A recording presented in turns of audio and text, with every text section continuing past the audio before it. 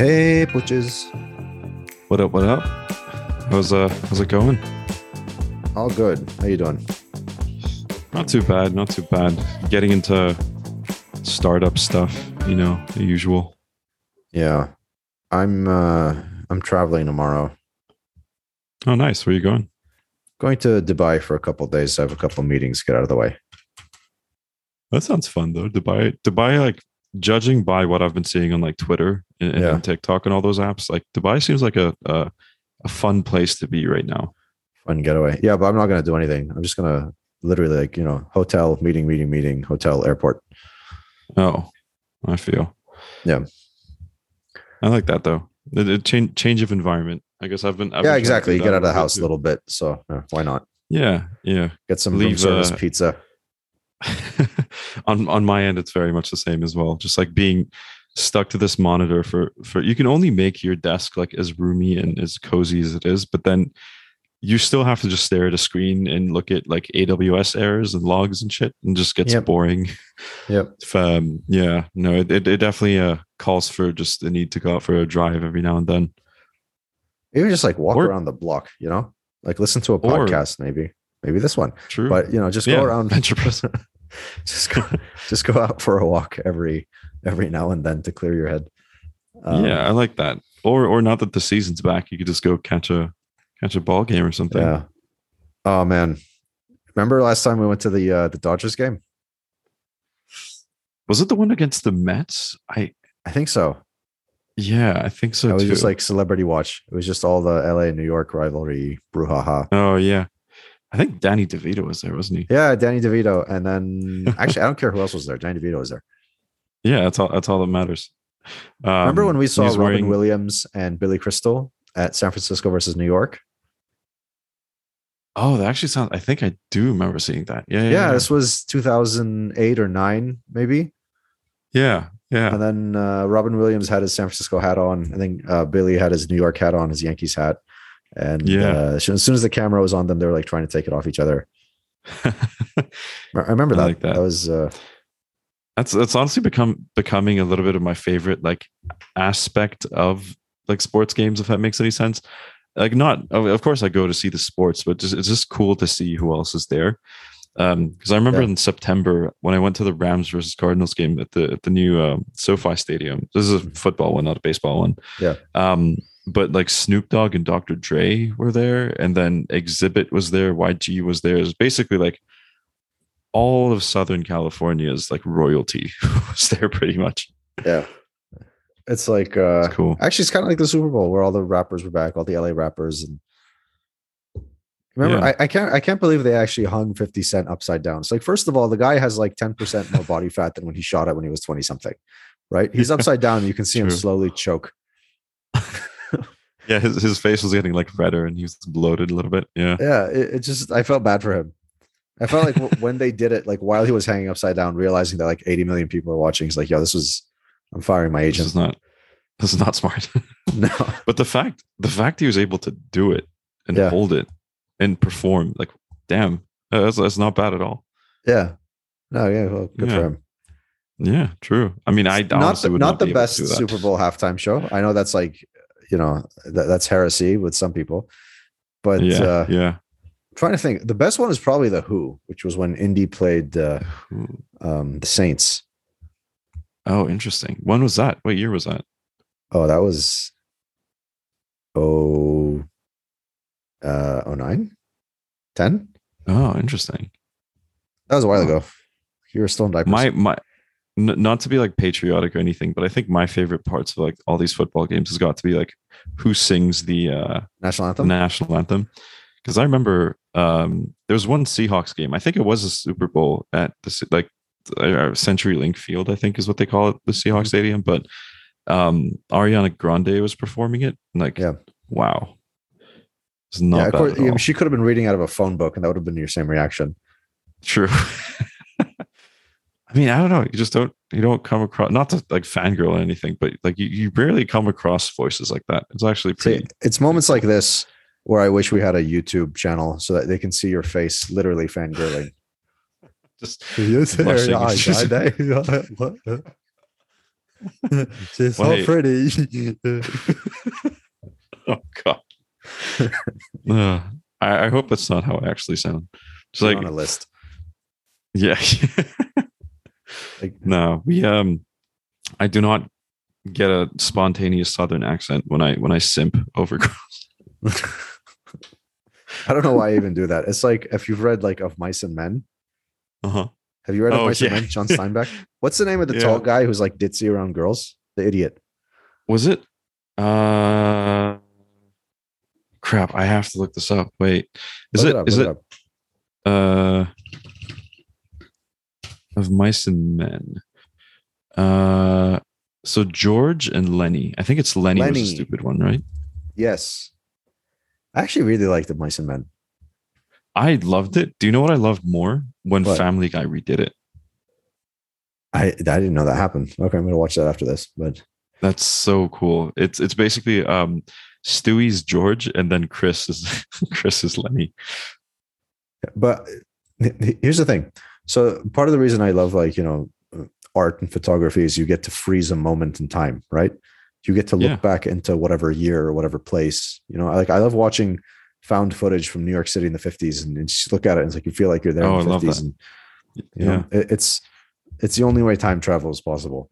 With a good novel, even though Of Mice and Men is fiction, it's a novel.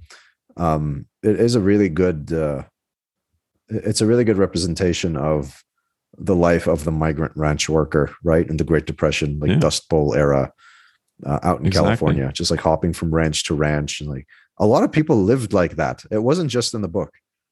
True. Yeah. And the number of people who remember it today is just so small. Like people you could ask directly. Exactly. There's actually an interesting one of like on a similar note. I think it was called, I forgot the name because it's a very Russian name basically, but it's this guy in Russia who wrote a story about the life of a soldier in the gulags basically. And like, you don't really have people around who've been there. Like you don't really survive that type of thing. But at the same time, it's like pretty crazy that there's like recollection as in like a story written by someone who's been there, But what book was that? I actually have it behind me. That's why I wish we were like an audio podcast because I could just look at my shelf. A video podcast? Yeah. Let's see. Oh, here it is.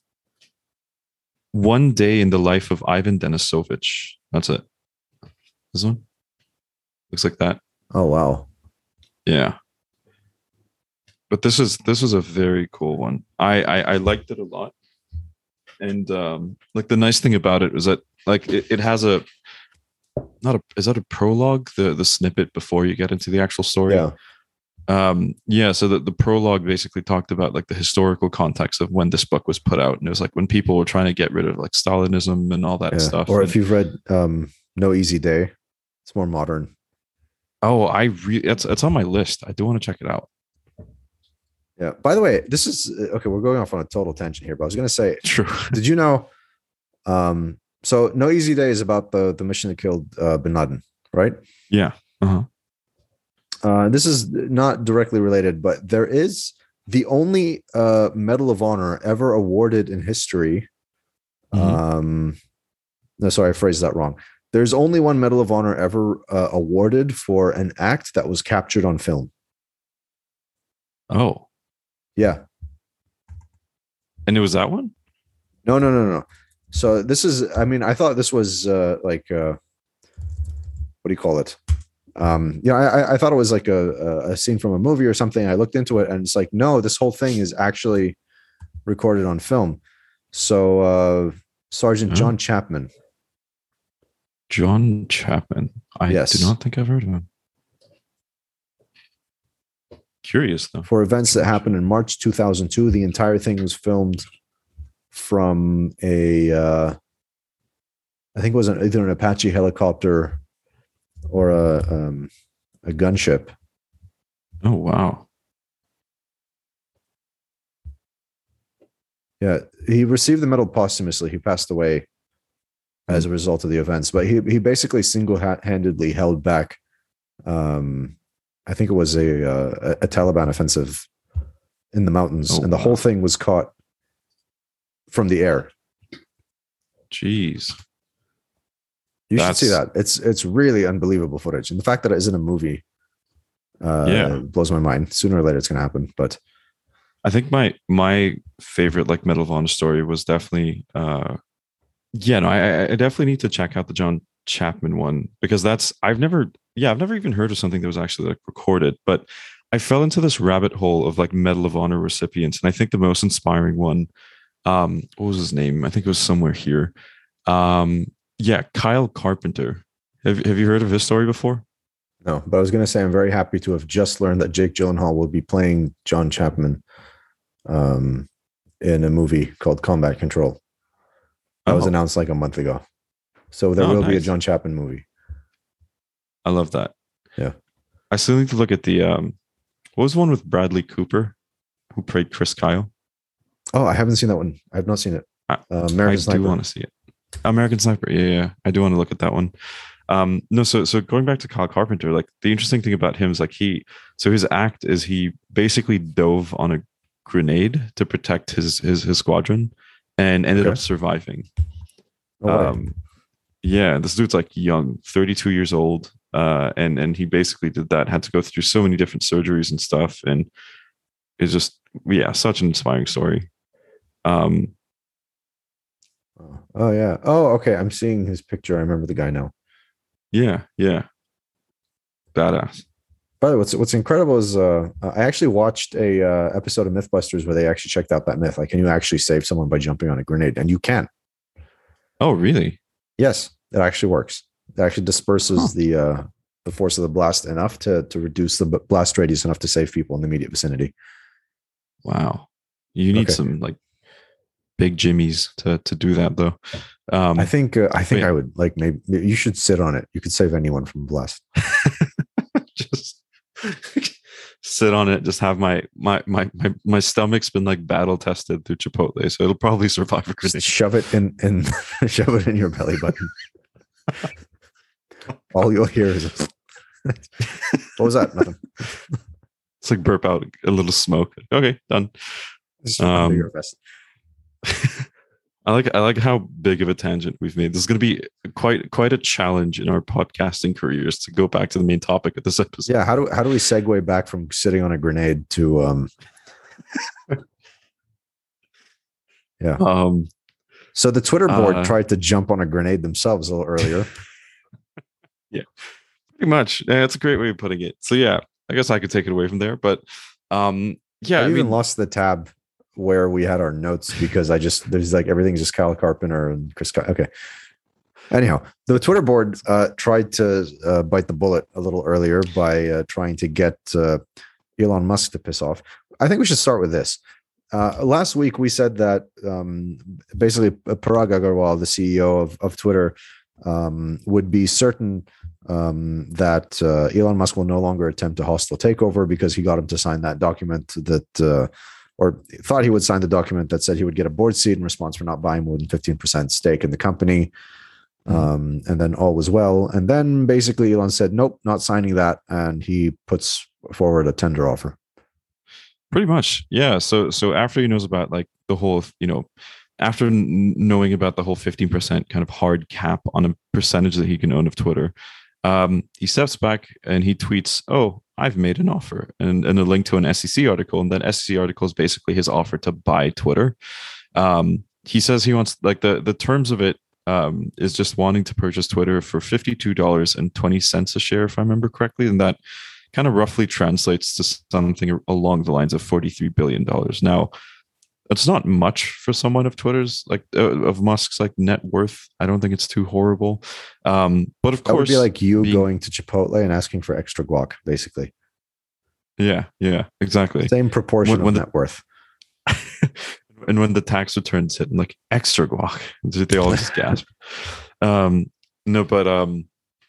So of course, offering to buy Twitter, which we kind of previously described as America's public, like, town square, has definitely caused even more drama on Twitter and beyond. And this basically caused Saudi's Kingdom Holdings. So to kind of clarify, this is not their sovereign wealth fund, but it's like a private company. And its chairman, who's a member of the royal family, Al Walid bin Talal. I can never know how to pronounce Arabic names when speaking in English. Should I go like Al Walid bin Talal? Bin Talal. Because I introduced myself Makes as him sound like a rapper. He wasn't a rap verse once. I did pick up that. But anyways. DJ Khaled or Khalid? Yeah, so Walid bin Talal, basically. Yeah, Walid bin Talal. Basically, said as Twitter's longest and largest shareholder, he rejected the offer, and that's basically caused a little bit more of a drama. By the way, update Musk on that. His personal shares in the company were all sold in 2019. So in 2019. So I don't understand why he wants to kind of, throw his hat in the ring. Yeah. I'm assuming Kingdom Holdings itself still owns some shares in Twitter. Maybe that's why. Probably. Because I mean, if he says as Twitter's longest and largest shareholder, like I'm guessing he's referring to Kingdom Holdings, right? Yeah. Yeah. But listen, the weird thing is, just to clarify the position of what's happened recently. So, Musk's offer can be rejected by the board, which, by the way, barely has any part of the company, like a microcosm of what Jack Dorsey has. And there are also like many much larger individual owners. But that doesn't mean catastrophe averted and business as usual. Now, the reason most people hate Twitter's board is because Twitter's board has presided over this company in one of the most extremely expansionary periods in American economic history. Like that decade of post GFC, just kind of unrestrained growth. Right. And most other tech companies and social media companies have been to the moon in terms of their valuation, in terms of stock price and activity in their shares. But Twitter is still barely above IPO price. Yeah, I have noticed there that. Are bonds that perform better than Twitter. Yeah. So the question Twitter's been pretty stagnant. Yeah. It's pretty stagnant. So the question is, a board has a fiduciary responsibility, right? That means legally you must act in the best interest of the shareholder. This acquisition offer is really the best thing to happen to the shareholders since IPO. So on what grounds would they want to, stop it? Yeah. Someone leaked the members of Twitter's board as well as the percentage holdings that they have. And I'd see why they would reject a board seat or that board, the whole board situation between them and Musk didn't work out, because I think the biggest stake that one of the board member owns is 0.02%. So even with a hard cap of 15%, who's going to be making the calls there. Yeah. So I own more of Abstract than some of those board members own of Twitter. Pretty much, actually. Yeah. I mean, yeah. Why am I not on your board? Well, we don't have one at the moment. We're pretty early stage.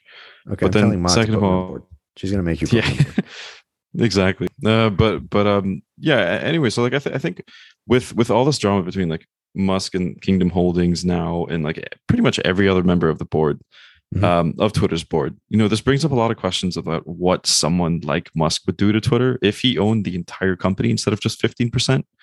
Right? People have thrown around crazy ideas on my timeline that I've picked up, an edit button, bringing Trump back, and removing that whole ban thing in the name of free speech, and then somehow being able to transact in Dogecoin if there's any sort of e-commerce economy that's going to be built on that platform. But crazy stuff, generally speaking. By the way, if he removes all censorship, Trump would probably be right back. Oh, true. Yeah. But the thing is, I don't think that's really censorship, because they didn't shut him up until he started literally inciting a riot. So it's not like they kicked him off the second he became, a contender in the primaries in 2015, 16. That would be censorship. But the dude was inciting a riot. Anyone doing that would be kicked off the platform. Yeah, because I think you need to look at what other companies did around the same time.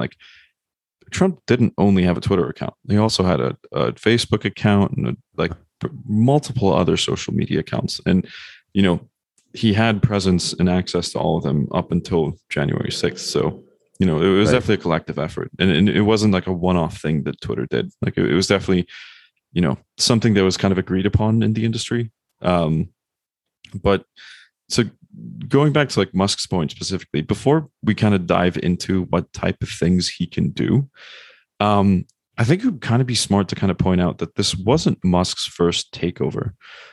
He's currently the founder and kind of CEO of two different companies, SpaceX and Tesla. And SpaceX was a little cleaner. He did start out as a founder, but he was not actually a founder of Tesla.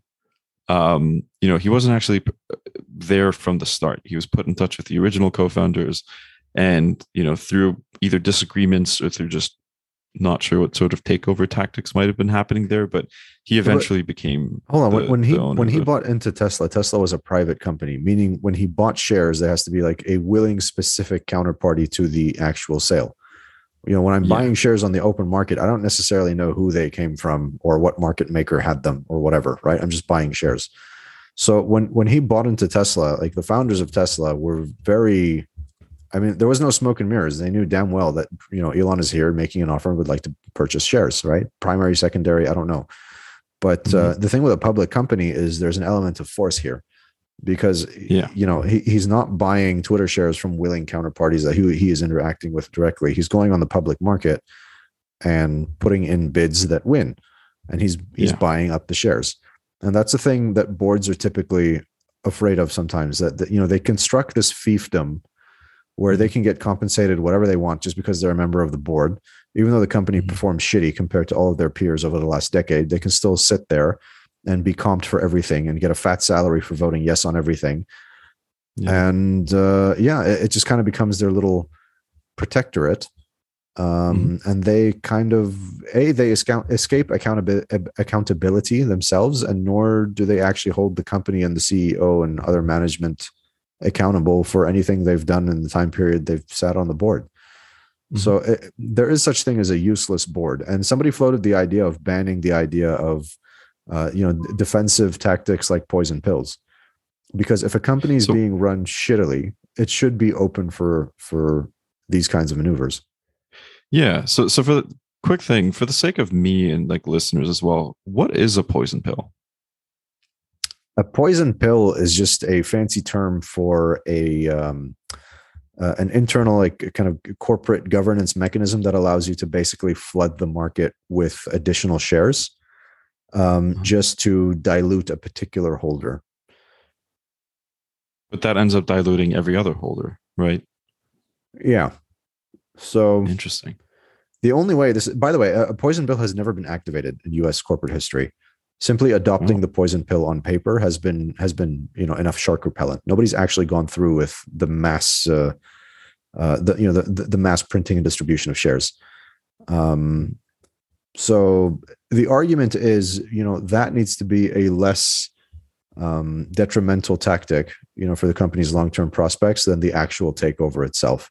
This was done to protect companies from corporate raiders who wanted to tear apart and sell it for assets, because management felt like it was better off as a company rather than just, a bunch of assets to be sold off. But this isn't a corporate raider type situation, because the person coming in to buy is coming in with a strategy to unlock value. Not necessarily because I want to shut it down and sell your office buildings and stuff.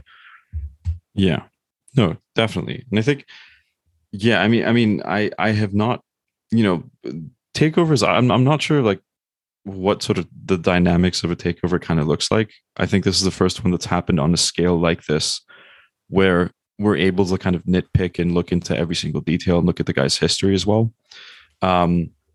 And doing that specifically, kind of looking into this person, into Musk's history, I think it can help us uncover a lot of what sort of takeover is going to happen, if one is going to happen, and then B, what sort of things we can kind of expect if Musk is able to pull it off and become, if not a majority shareholder, if not an owner, then a majority shareholder of Twitter, right? Well, he's floating an offer for all the shares, right? He wants to buy every share on the public market, which is basically a take private. In other words, it becomes a private company. It no longer publicly reports its earnings. It no longer trades, on the exchange, nothing. Right. Yeah. So that's going to be, interesting. I think in both like social media and corporate history, but kind of sticking to track here. Let's basically briefly, dive into the origin stories of both of his current companies to kind of get a sense of the things that he does to companies, or things that the way he approaches company building and then just scaling at a corporate level. To to start off, just getting the less messy one out of the way, let's look at SpaceX, right? So SpaceX was a relatively simple origin story. He always wanted to get into space and was obsessed with the whole Mars idea. Was, I think, a speaker or founding member, don't recall which one, of the Mars Society, of needing to colonize Mars and basically making humanity a spacefaring civilization and race, basically. He thought that in order to do that, he wanted to be able to have a system that would be able to build and launch rockets at a fraction of the cost, of the existing cost, by somehow kind of making that rocket's parts, or those rockets' parts, as reusable as possible. That was always sort of the long-term mission, but he just needed a way to kind of get into the industry and get started in the first place. I'm not sure if you recall this, but that's actually what led to his famous and somewhat inspiring trip to Russia, where he was basically planning on purchasing a few like ICBMs using that PayPal money that he got pretty much laughed out of every office that he walked into. And then on the flight, I also tried to buy ICBMs with PayPal, and I wound up in Gitmo. But it's a separate story. Yeah, we should have another episode for that. Sponsored by, I don't know, the local falafel shop, maybe. I don't know. Anyways, sponsored by Donbass separatists. So going back to the Russia trip that went right, Musk's one. So he pretty much got laughed out of every office that he walked into, and then on the flight back, he quite literally put together a spreadsheet of components used to construct a rocket, and proved that his idea could be done. That you can like literally buy those components, build the rocket at a fraction of the price, and then have enough to kind of eventually build something that would be reusable. That basically led them down the path of those fateful first 4 launches, where the first 3 ended up failing, and then just when they were about to run out of funding, the 4th one was successful, and then they got that contract that they needed to get. That was like their first revenue, and they kept building to pretty much where SpaceX is right now. So I call this one the less messy one, simply because he was there from the start. He was technically a founder, and a lot of the people that he started the company with, Tom, I think it was either Tom, it's not Thomas Muller, but I think Andrew Muller or Thomas Muller, and Gwen Shotwell were there from the start as he was kickstarting this. So there wasn't much of a takeover here, right? But to dive into the one that did kind of seem like a takeover, we'll need to look at Tesla, right? So not to point out the obvious, but Musk was not really a founder of Tesla. He could be considered a founding member. I know a lot of media articles about him do call him the founder and CEO of Tesla. To some degree, based off of performance, he can kind of be considered one. But if I recall correctly, from Musk's biography that was written by Ashley Vance, which, by the way, highly recommend you check out, since we kind of briefly mentioned books at the beginning. It was actually the book that actually got me into reading in the first place. And I think you bought it for me in Turkey. I don't know if you remember that. I think so. Yeah. We were at a bookstore in Istanbul, and you kind of recommended Elon Musk's biography and bought it for me. And then I started reading it on the way back because I was going to LMU at the time. I still remember that. Yeah. You're welcome. I feel like there's a lot of things you could just say that. I don't remember that, but you're welcome. But yeah, so judging by that book, which I highly recommend you read, like Musk was always interested in electric vehicles and was actually put in touch with Martin Eberhard and Mark Tarpenning. They're basically like a duo in the Bay Area that were working on something like that. Now, Eberhard had recently gotten divorced and was looking to buy a sports car, as you would, and that's kind of where he noticed that miles per gallon for these cars were horrible, and with gas prices being bad and the effect that these sports cars had on the environment in terms of emissions and things, he just didn't bring himself around to pulling the trigger on an actual car. Basically, that led to him, meeting up with Mark Tarpenning, needing to build, getting the motivation to kind of build something for the first time. There's a lot of details that I'm kind of skipping over about the original founding team's communication with AC Propulsion, which is something that was doing the same thing, how both Tesla and AC Propulsion were going after Musk and trying to convince him of something, and how they were also laughed out of pretty much every VC office. But the Tesla founders ended up actually going to the SpaceX HQ here in Hawthorne, and pitching the idea to him, where he basically became the pretty much the primary investor, the primary source of funding. But then once he did that, as the company kept growing and as strategy kind of became more clear and technical obstacles were bypassed, he definitely noticed that Musk and the founding team were kind of going in own separate directions, and pretty much one thing led to another, and he became the fourth CEO of Tesla, actually, and I think the second chairman of the board, according to that like CNBC video that I saw about this. But once he actually did that, once he became like the face of Tesla, he immediately began typing up a master plan of what Tesla needs to do to continue surviving. And I highly, highly recommend you guys check it out. I think it would be awesome to tweet it from the Venture Bros podcast when this episode goes out. But it basically involved creating a luxury sports car as a technical moat, like rebuilding the way what are they called?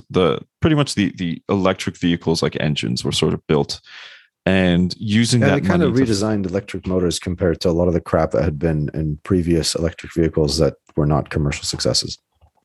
Yeah, and that's kind of what served as the moat for them, because they started from the ground up.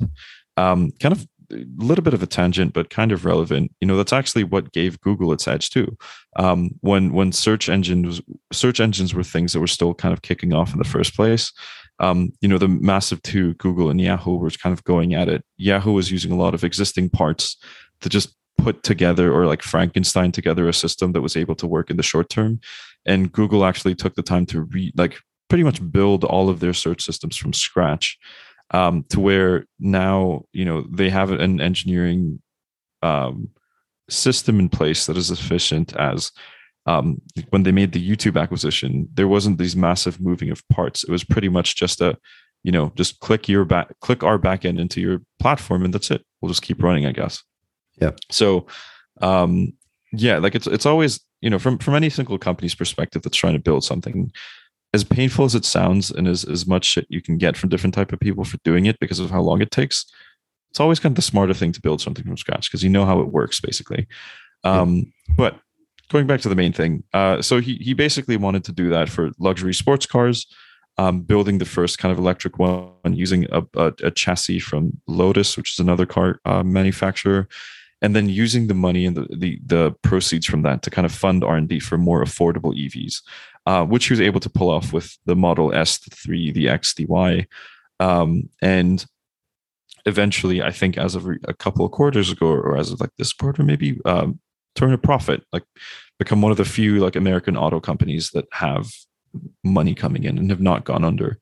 Now, in this entire master plan, batteries and solar panels definitely played into this from the perspective of kind of allowing each Tesla owner to reach zero, if not negative energy usage, meaning generating more power than they use and contributing that back to the grid. But the idea of EVs was always going to be the core of his efforts in those early stages.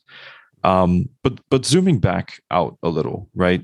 That's pretty much it. Like that's how kind of Elon became CEO of two separate companies. One a little easier than the other, like as in like SpaceX and Tesla, but when you step back and see what he's done to both. So he's taken something that didn't seem too promising at the start. It seemed like a failing operation. There wasn't much kind of going on in them. He came in, picked that stuff up, quite literally like pulled off what was once thought of as inachievable. And it's led to massive amounts of just innovation, inspiration, kickstarting like industries and getting to stagnant ones that is like kind of lit a fire under the asses of the whales in those stagnant industries. So what kind of comes to mind when you look at his history is like, if he gets his hands on an already established company that is a massive player in an industry, what type of stuff do you think he'd be able to do with it? There's a lot of questions for what he would want to do. And the thing is, like, if he actually does succeed in taking it private, then he doesn't need anyone's permission. One thing that comes up again is like, oh, is he actually going to start factoring Doge into the Twitter, the Twitter mechanism? Like, is Doge going to feature as some kind of like commerce facilitator or some more would it tie into the tipping mechanism a little more than what the Bitcoin and Ethereum tipping is doing right now? And one thing I thought about is like, is he going to refactor the Twitter identity? The whole sign in with Twitter thing into being more of a Web3 kind of identity, in which you have a unique identifier somehow tied to the blockchain. Is it going to feature more heavily on media? Is it going to take a more active stance on things like news? Will it start to produce and editorialize and distribute news? The thing is, Twitter has a lot of captive eyeballs, but he made a good point, which is that they're actually not really doing that much with it. And the other issue is there are situations. There are things to clean up with Twitter. Primarily the fact that it's currently overrun by bots. There's a lot of bots active on Twitter. There's a lot of crypto spam bots, but there's also all kinds of non-crypto spam bots all over the site. This is something that he drew attention to with respect to his own account. But I'm starting to wonder, maybe he can, do things where, Facebook went wrong. Number one, the algorithm he has called for publicly to be made public. The Twitter algorithm is, I'm sure, a very closely guarded secret, and a lot of things are deprioritized within the algorithm. And that kind of came to light when people were having like pandemic discussions of what is versus what isn't conspiracy theory, and whether certain things that everyone knew was bonkers should be allowed to exist on the timeline. Just in a matter of absolute neutrality and fairness, and how far he wants to take that remains to be seen. Honestly, it's not like he has some public diatribes about what he may or may not have said with respect to, free speech. But his position on certain things was clear. For example, in the US, he was very clear that he wanted factories to remain open as a matter of personal freedom to go to work during the pandemic. He said anyone who wants to stay home can stay home if they want, but the government should not really have the ability to override people's individual choices. So that's not necessarily related to tweeting, but just his view on individual freedoms. But also know that in Shanghai, they shut down the Tesla factory. They shut down the plant, just like they shut down everything else in the city, and he remained pretty quiet about that.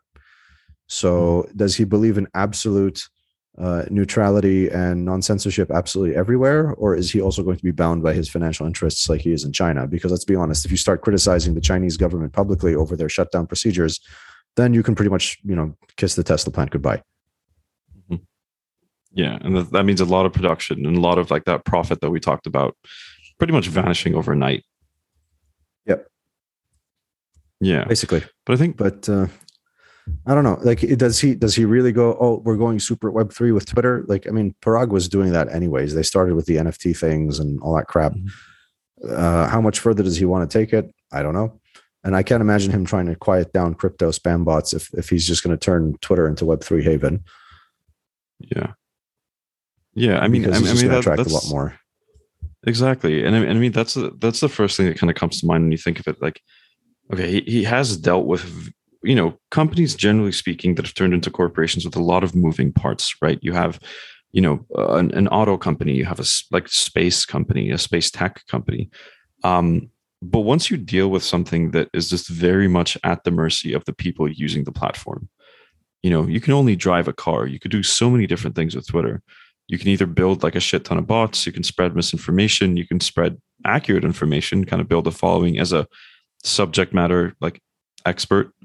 So how do you address all those in like one fell swoop, or as someone who's in charge of that? Like say Elon Musk kind of like purchases Twitter. Is he going to put together like teams to work on moderating content, like limiting or containing the spread of misinformation? Or is he going to go that's clearly not. That's not what absolute free speech is about, right? Because now we're going back to having an arbiter of deciding what isn't real or necessary or whatever. Yeah. So that's going to be kind of unlikely. But then you also have like, is it going to go full meme lord and pretty much turn Twitter into this massive like Web3 thing? The thing is, look, if I were CEO of Twitter and I was given absolute control over the platform, I would not know what changes to make without inviting regulatory scrutiny. Because again, Section 230 specifically means that you are not editorializing, you are not creating or publishing stories in any knowing manner similar to a newspaper. You are just a platform. So if I start making changes in that respect, then I've basically become a news site, deciding what is or isn't newsworthy, deciding what is or isn't real.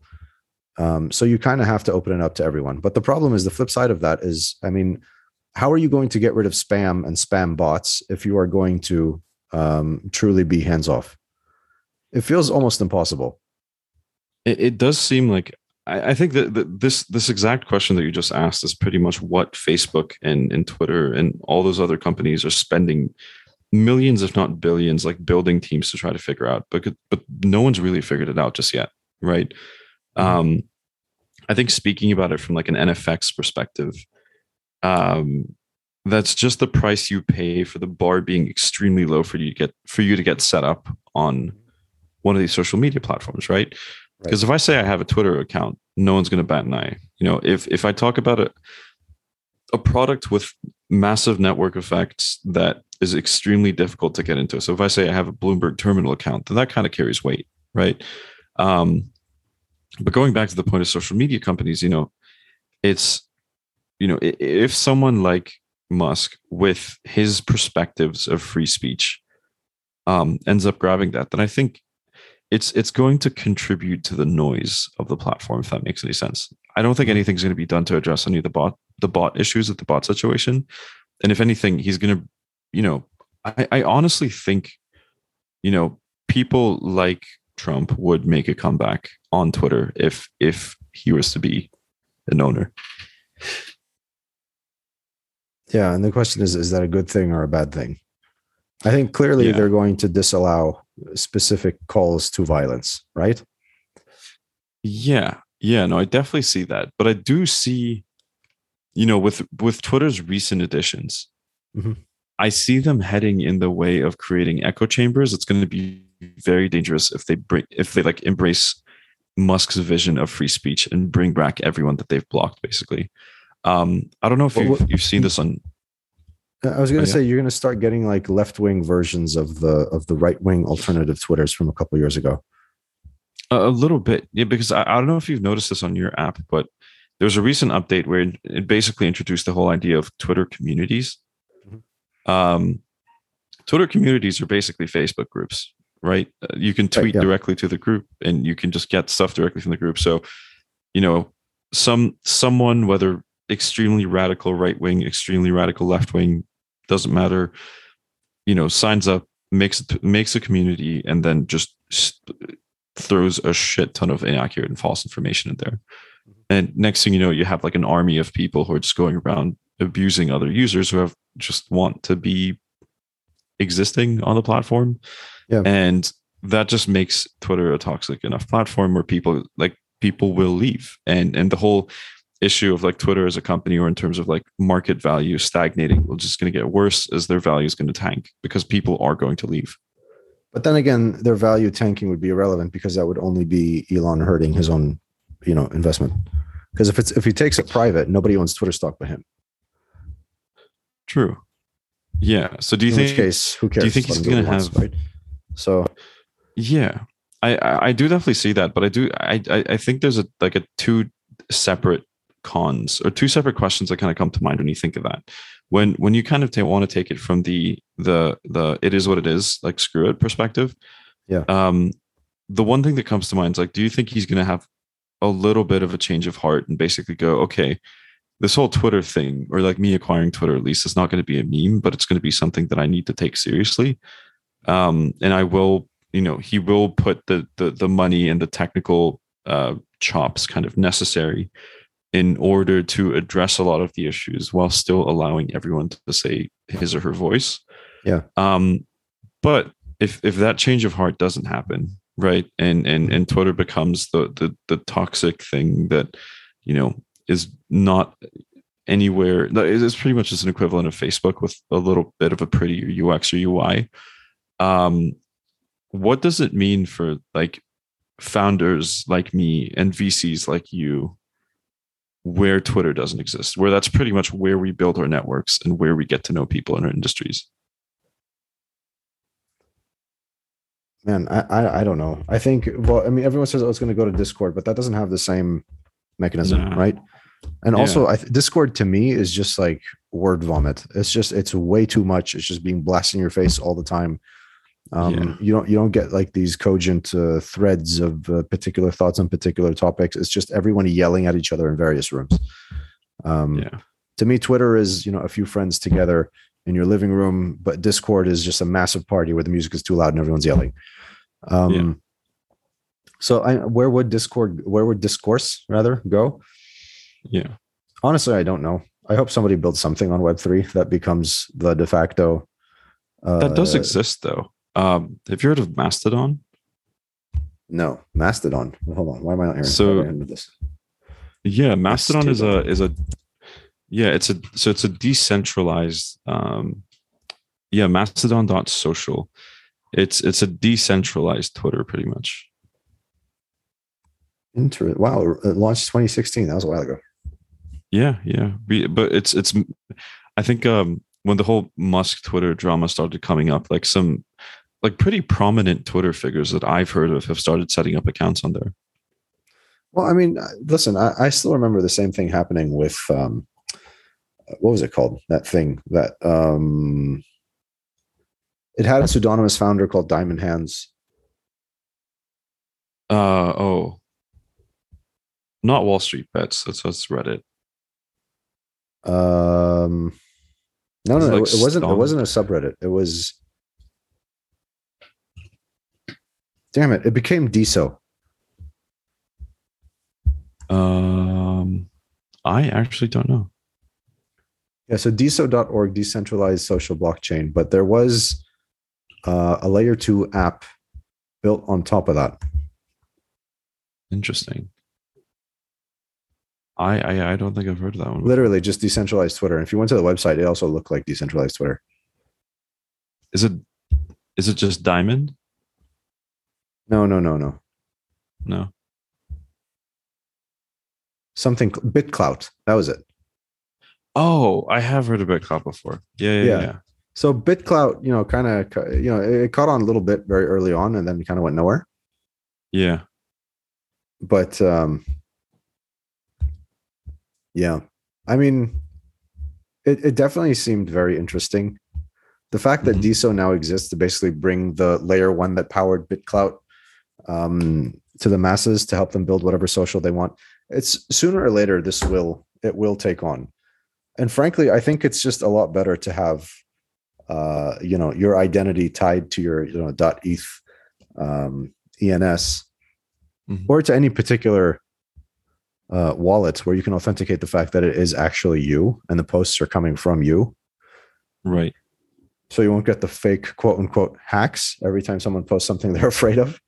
And at the same time, everything's committed to the blockchain. And, so the edit button doesn't end up screwing people out of a job. Right.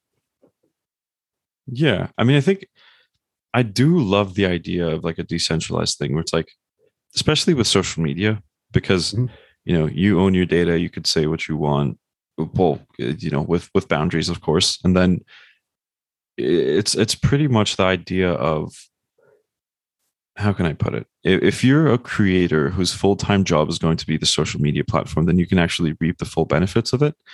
And you don't need to go for like brand deals or something because everything that you own is your data. Like it's yours.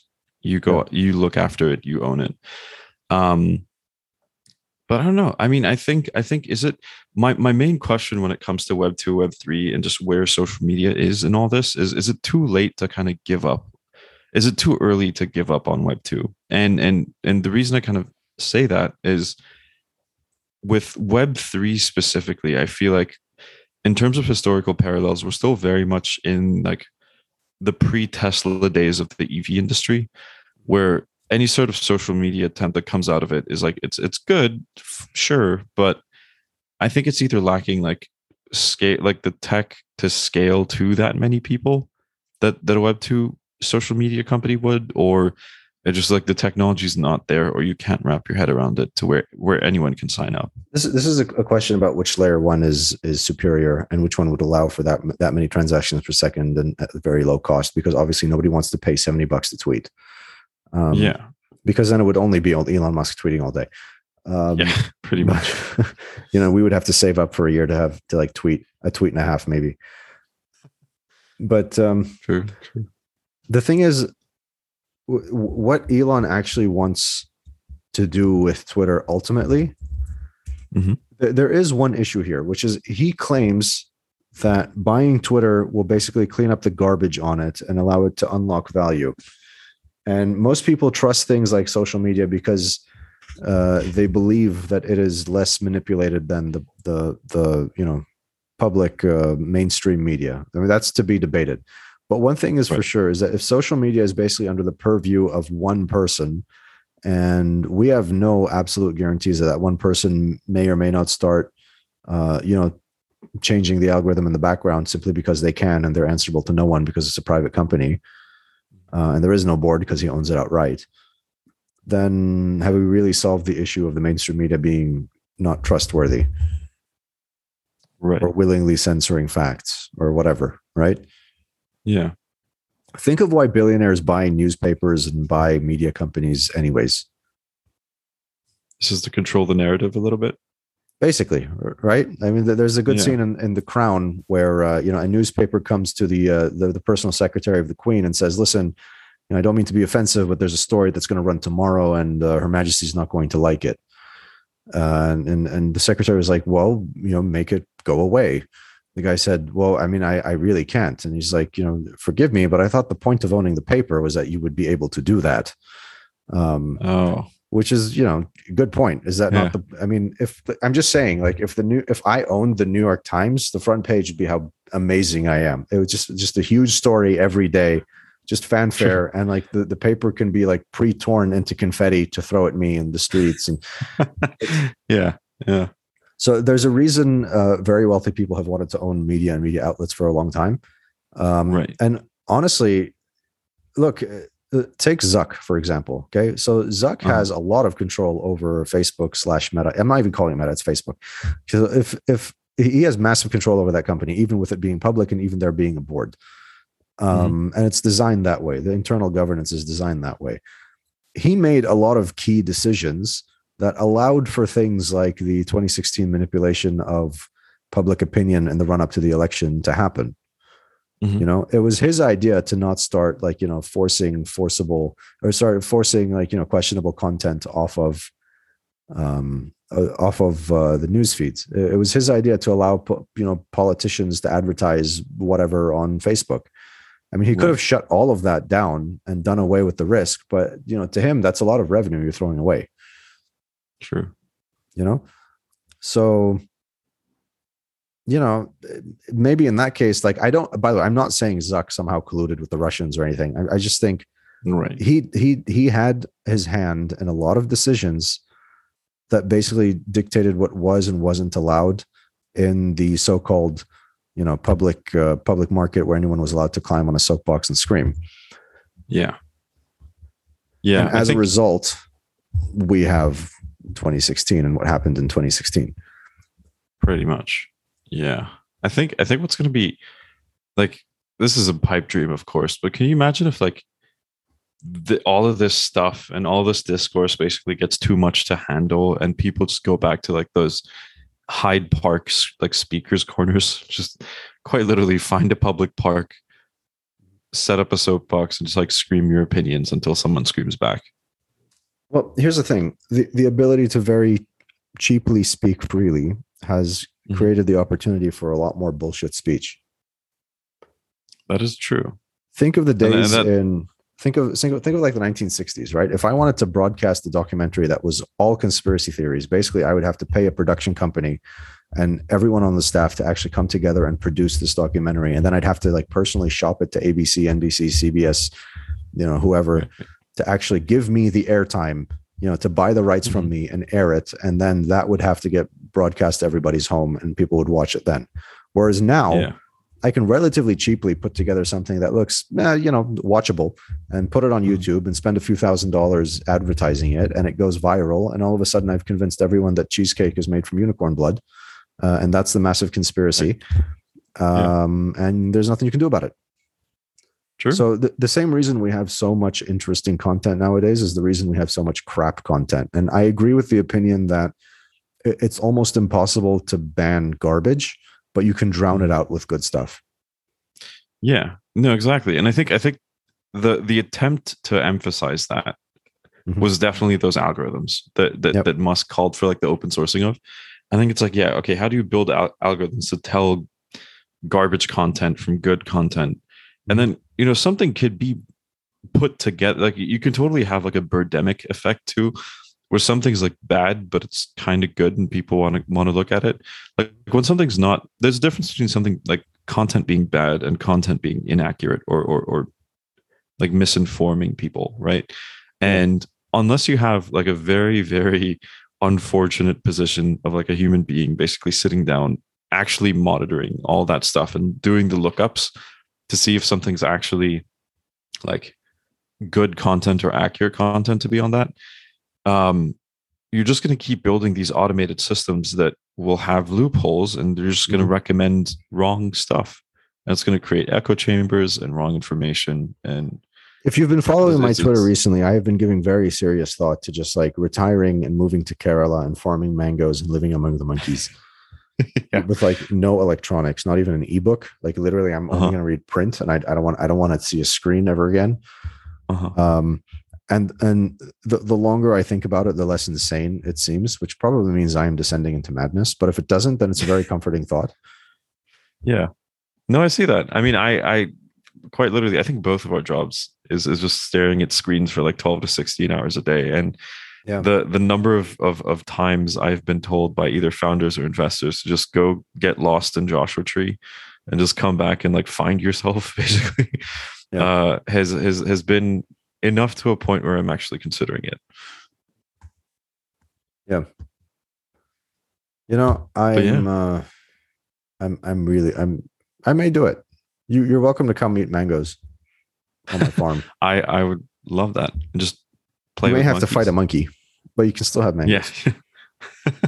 I'll bring like boxing gloves. We're getting it. Of all the things that can cancel us, it's going to be PETA. Nobody's going to attack a monkey. We are friends with the monkeys. We coexist with them. We share mangoes. Yes, exactly. My brother is monkey, so I can't have anything against monkeys. I wouldn't say you're a monkey, but based off of our investment decisions, I would say we're apes for sure. Yes. Bored apes. Bored apes. And we're getting super exactly. Right? Anyhow. Exactly. Hey, more marketing, right? Yeah. I gotta go pack a bag because I gotta wake up early in the morning to get out of here. Oh man.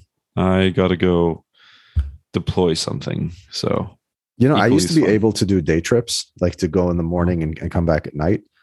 But I think a couple years ago, something just like clicked in my brain where it's like, dude, no, I'm going to go to the hotel and actually get restful sleep for the night, and we'll travel tomorrow. I'm not doing that again. I think it's like, you just switch off from that basically. Like it's no longer a grind, but if you give yourself enough of a break, you could totally just get back to doing it. It just sucks when you're like, you're between meetings and you got to like go to a mall to walk around for a bit and kill time. I'd like to be able to go back to the hotel room and actually like have a dependable bathroom and maybe watch TV for a little bit and order room service, and then I'll go to the meeting. True. It's it's just things that made sense when you were like 24 that you cannot do at 31 anymore. Yeah, I know what you mean. Like stay up all night? Are you insane? I mean, I think even like, I don't know if I've like mentally aged past my physical age, but there is some stuff I did like engineering undergrad of like just downing cans of Monster and just working through two different nights. Yeah. Nowadays, like I take a sip and I'm like jittery and I need to like go for a walk or like sit down. Yeah. Specifically engineering undergrad makes you do very weird shit. That's for sure. I felt bad for the engineering undergrads. You're always like absolutely miserable. Oh yeah. And I mean, like even talking to a lot of my classmates now, just like reconnecting with them, they're like, I am a whole different, much calmer person now that we graduated. Yeah. Yeah. And to me, like now a real difficult like evening is one where I've had 2 back-to-back meetings and like couldn't pee in the middle. That is the real difficulty, you know? Whereas like, I don't know how I did half the shit I did in undergrad. But, true. But yeah, different times for sure. Let's go packing. Anyways, have a safe trip. And I'll catch you next time. See you on the flip side.